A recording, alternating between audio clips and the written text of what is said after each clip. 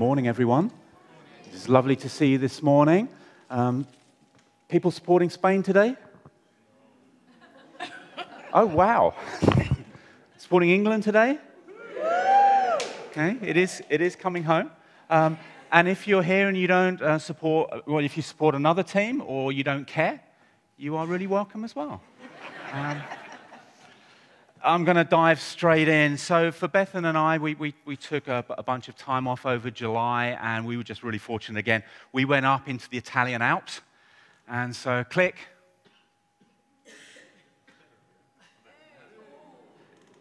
It's amazing. So we did a bunch of walking, including there, which is on the foothills of the Matterhorn, which is the Toblerone mountain. And I don't know about you, but are there times when you've looked at something in the natural world and simply gone, wow? Or maybe you've looked up at the night sky, and again, you've just thought, oh my goodness. Now, maybe you've then asked the question, well, how did all that get there? Was it just the result of some cosmic Big Bang? Well, that might be your view. Personally, I don't have enough faith for that. So then maybe you think, well, there's a divine creator, and if there is a divine creator, then he must be awesome, right? To have done that. And then you might think, well, if God is able to create the cosmos, then he can look after every detail of my life, right? But that's often the place that we find a challenge. Because I think oftentimes our view of God is too small. Our view of God can be too small. We may believe that he put the stars into space, but we can be unsure whether he will get us through a cost of living crisis. We may believe that he made the mountains, but are unsure if he's big enough to get me through the fears and anxieties that I face. A small view of God can mean that we struggle to trust him with our families, with those that we love, with our jobs, with our careers, with our health. A small view of God questions whether he can meet all of our needs or whether we're going to turn to substances or sex in order to feel fulfilled in life. We live in a culture that since the sexual revolution has essentially said to us, if we're attracted to someone, we should have sex with them. That is the fulfillment of human relationships. So the question we have is, are we going to buy into that narrative? Or are we going to have a view of God that trusts him to meet all of our needs and to fulfill our lives? Big questions, but I believe that our view of God is often too small, but it can change. And it can grow, and it can expand day by day by day. You may be here today and you have no view of God. I'm delighted you're here. And I hope that you hear something of God reaching out to you today. We're continuing our series, which we've entitled Timeless, Songs of the Old Testament, looking at some great songs of worship. And today we're going to think about a song that leads us to the awesomeness of God. You know, you should always reserve words like awesome for things that are truly awesome. Awesomeness of God. If you have a Bible, could you turn to Habakkuk chapter 3? It's a small book in the Old Testament. It's one of the minor prophets. That does not mean doesn't mean not important. It simply means they're generally short books. If you don't know where Habakkuk is, that's why there's an index at the front of your Bible, or why online gadgets are amazing. Let me just set this into historical context for us. The first king of Israel, King Saul, started to reign in 1050 BC. There were him, his son, then David and Solomon. And then in 930 BC, Israel divided into two kingdoms. Israel in the north and Judah in the south. Israel fell to the Assyrians in 722 BC. Jerusalem and Judah fell to the Babylonian Empire in 586 BC. Habakkuk was a prophet, and he spoke in around about 640 BC. So this places him in history. So just looking at that timeline, what you'll see is this. that the fall of Israel is in close memory. It's just a couple of generations before. So they would have had that as part of their narrative in their heads. And at the same time, it was a time when injustice and idolatry was rising in the nation. And as you'll see in chapters 1 and 2 of Habakkuk, they're very aware of an increasing threat from the Babylonians. They could see that coming. Chapters 1 and 2 of Habakkuk records this prayer conversation between Habakkuk and God. And what you'll find is that Habakkuk is confused as to why God is going to use a very evil people, the Babylonians, to bring justice on a less evil nation, and in fact, God's own people. And he's kind of like, what is going on? He's confused. He has a lot of questions. He has a bit of a rant. And then I think he has a bit of a light bulb moment, because there is a change of sort of tone. And you find that in verse 3 of Habakkuk, verse 1 of Habakkuk chapter 3. And it reads like this. A prayer of Habakkuk the prophet on Shigionoth. What that means, Shigionoth is a musical term. The Message translation actually translates this with orchestra.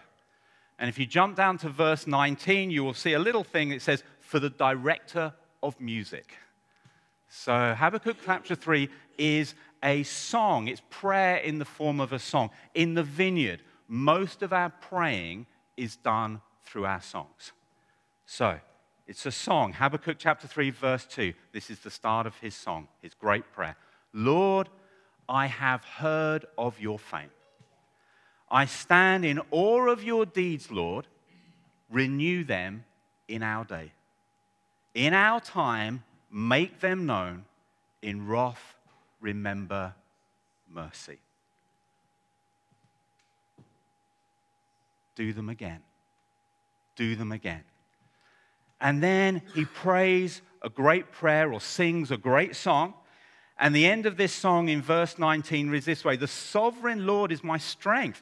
He makes my feet like the feet of a deer. He enables me to tread on the heights. It seems to me that his view of God has grown. His faith has been fueled. He's gone from ranting to rejoicing. So my question is, what happened to him? What happened to him? And how can the same thing happen to us? So I'm going to dive into verse 2.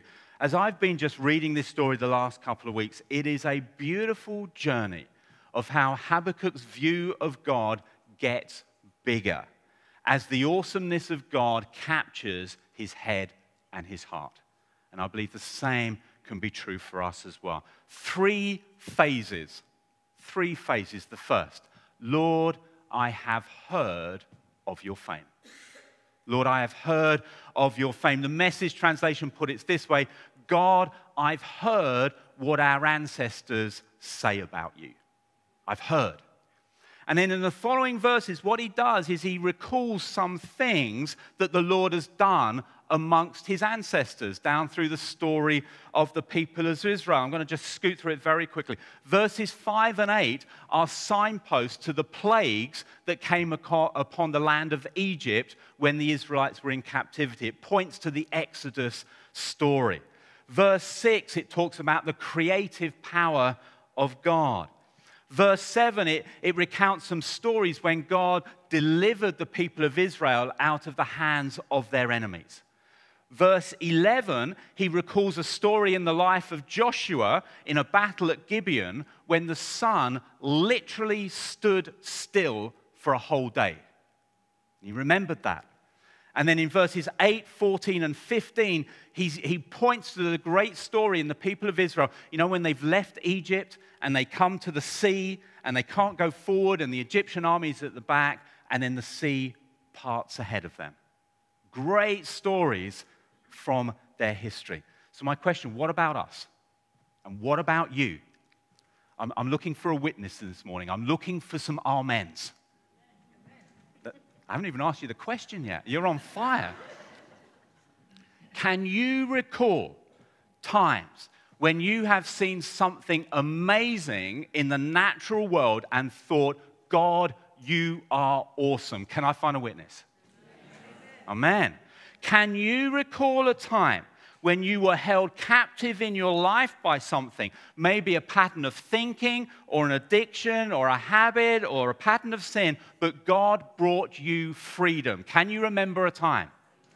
Amen. Can you remember a time when you were facing a battle in life, something that you could not overcome, maybe in your health or your finances or a situation at work, but God overcame it? Amen. Can you remember a time when you could see no way forward?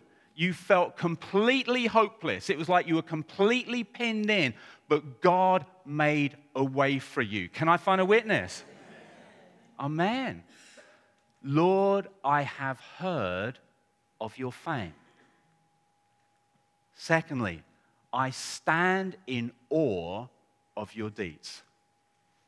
Habakkuk goes from recalling events, and that's really important, to being in awe of the one who acted in those events. He goes from recalling them to being in awe, to worshiping the one who had acted.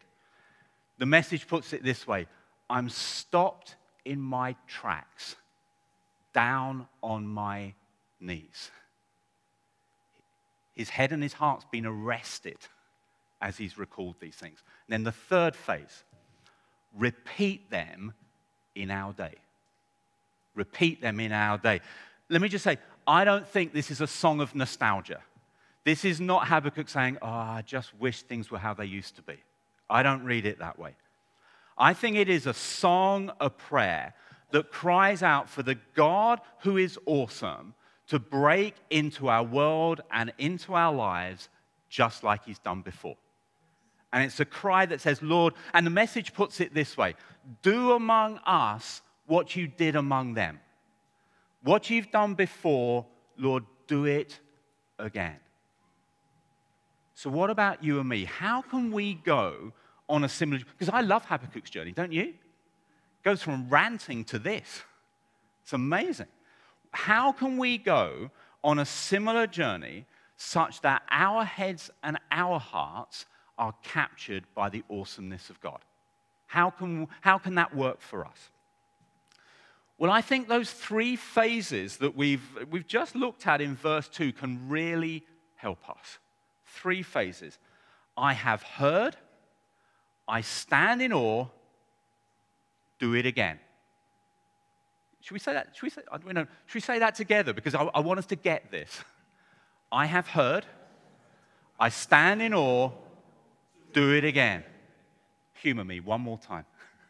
I have heard, I stand in awe, do it again. We could stop now. I will unpack them, just to share some of my thoughts. Hearing God stories is so important. So important that stories of the awesomeness of God get into our heads and our hearts. And here's just 4 ways that I have found helpful.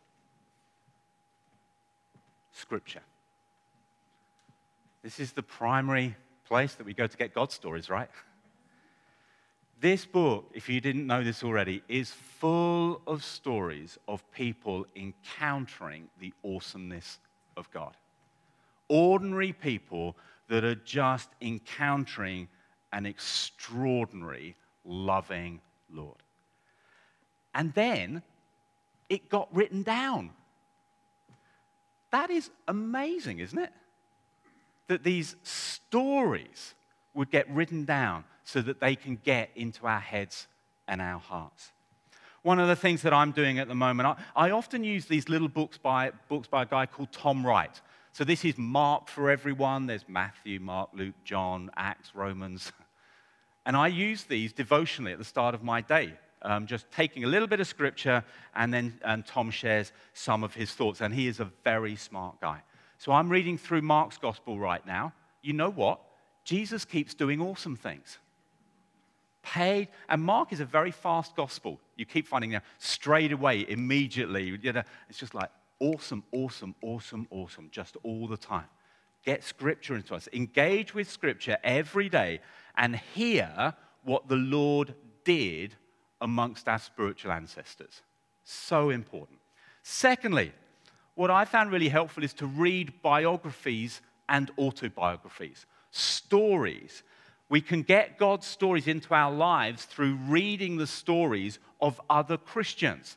So I went out to some of our preaching team and said, hey, share some great books with me. So these are some of mine. 70 Great Christians, I found is a really good book. It starts with like Peter and Paul and then goes through to people of the last few years. So not only does it give you like 70 great stories of, good Christian people, but gives you a sweep of Christian history of the last 2,000 years. Jonathan Edwards and Smith Wigglesworth, they just kind of like get the hairs on your neck going. Next one. So Bonhoeffer.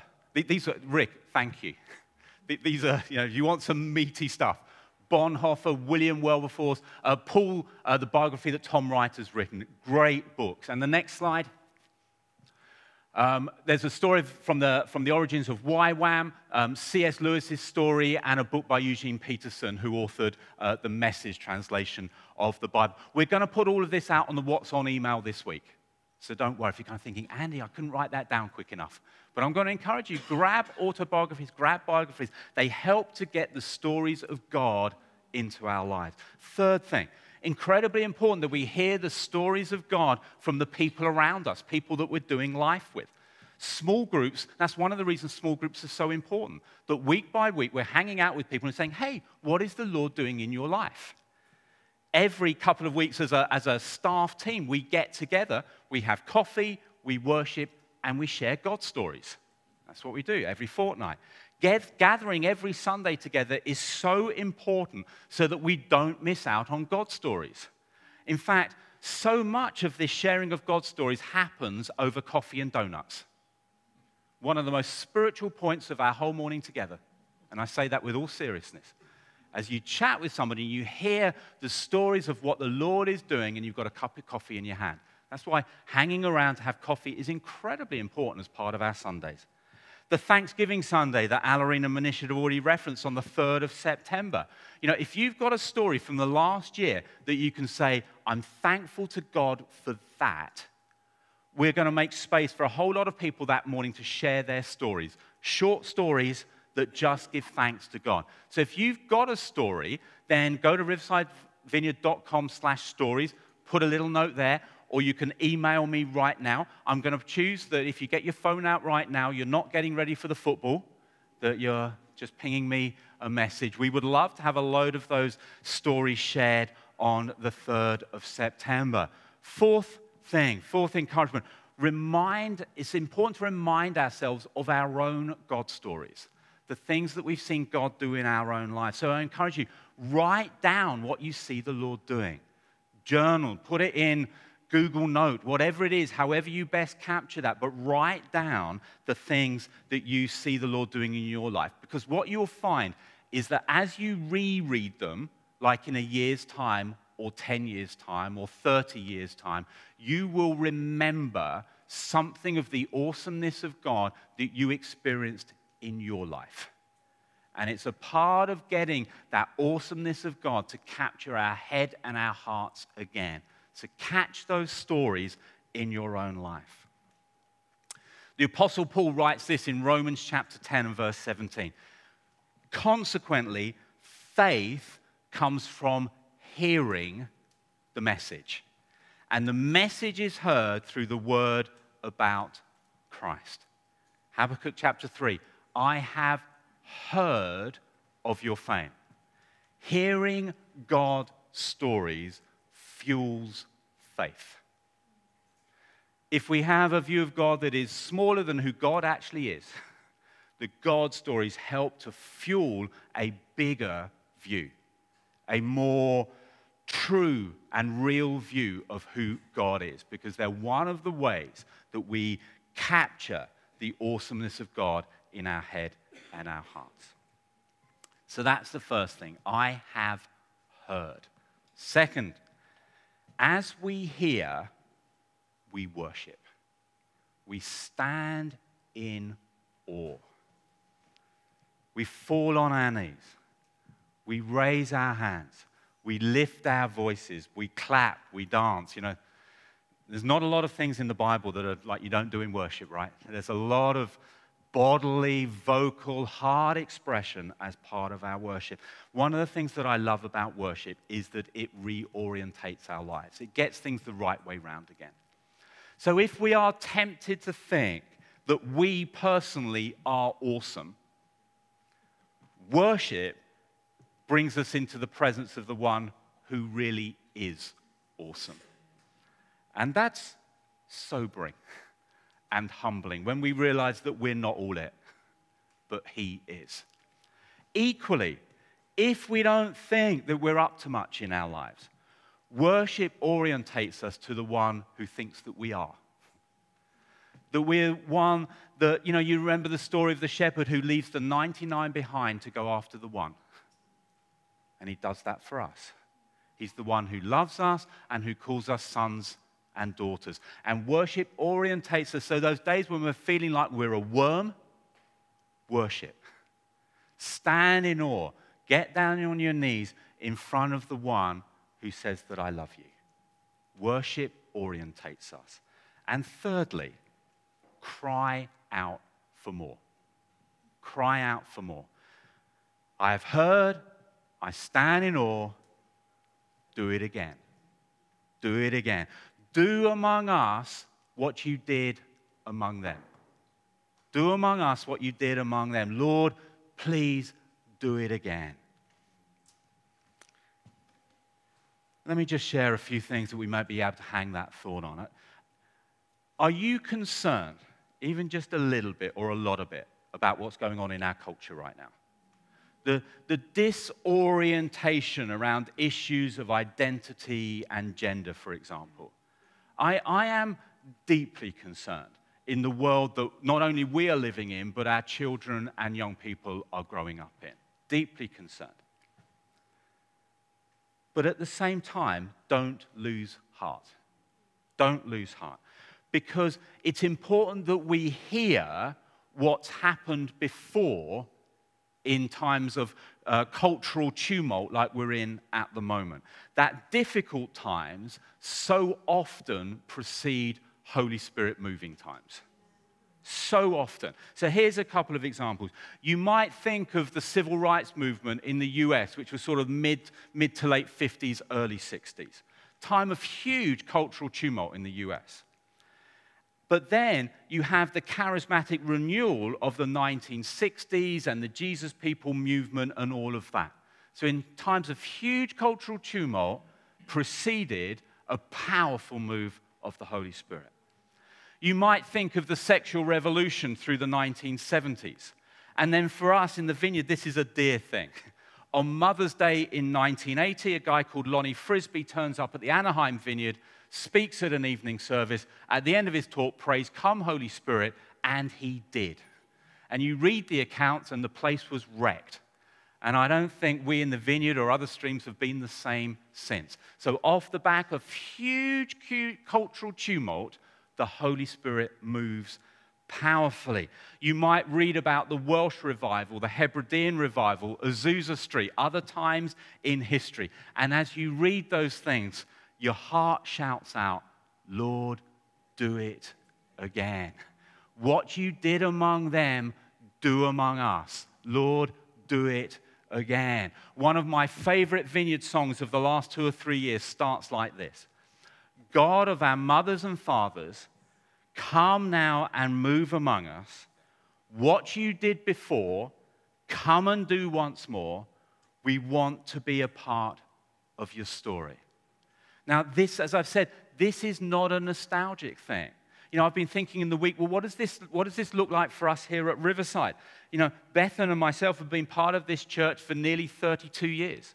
I think we're only kind of out-surpassed by probably Rick and Lulu and Alarine. And there are times where, as I reflect back, well, let me say this first.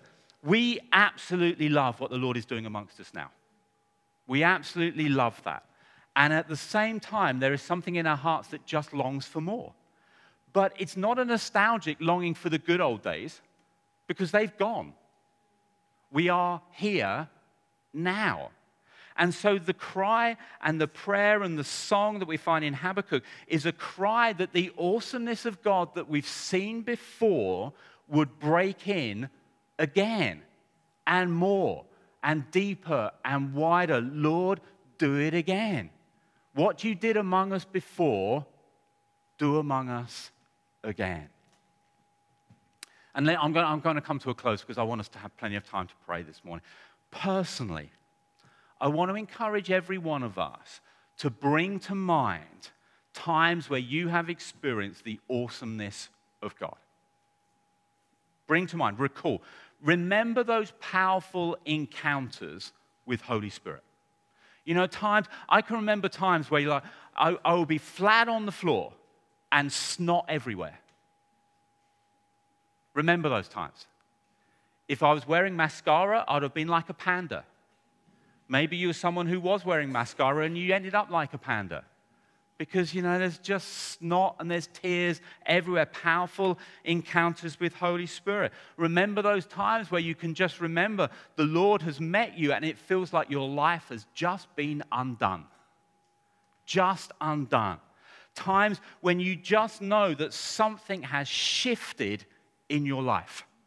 It's like you can't quite quantify it. It's just like something has just powerfully changed through that encounter with Holy Spirit.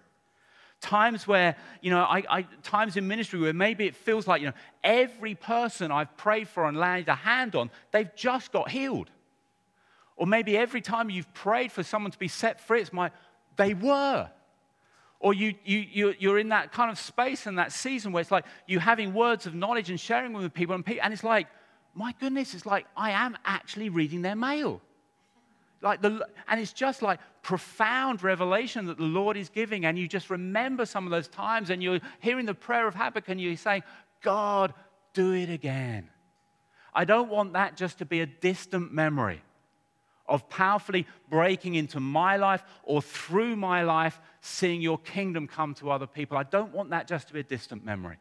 I just don't want that just to be an item in my journal. Lord, what you did among us back then, do among us now. Lord, do it again. Do it again. I have heard. I stand in awe. Lord, do it again. Do it. Amen.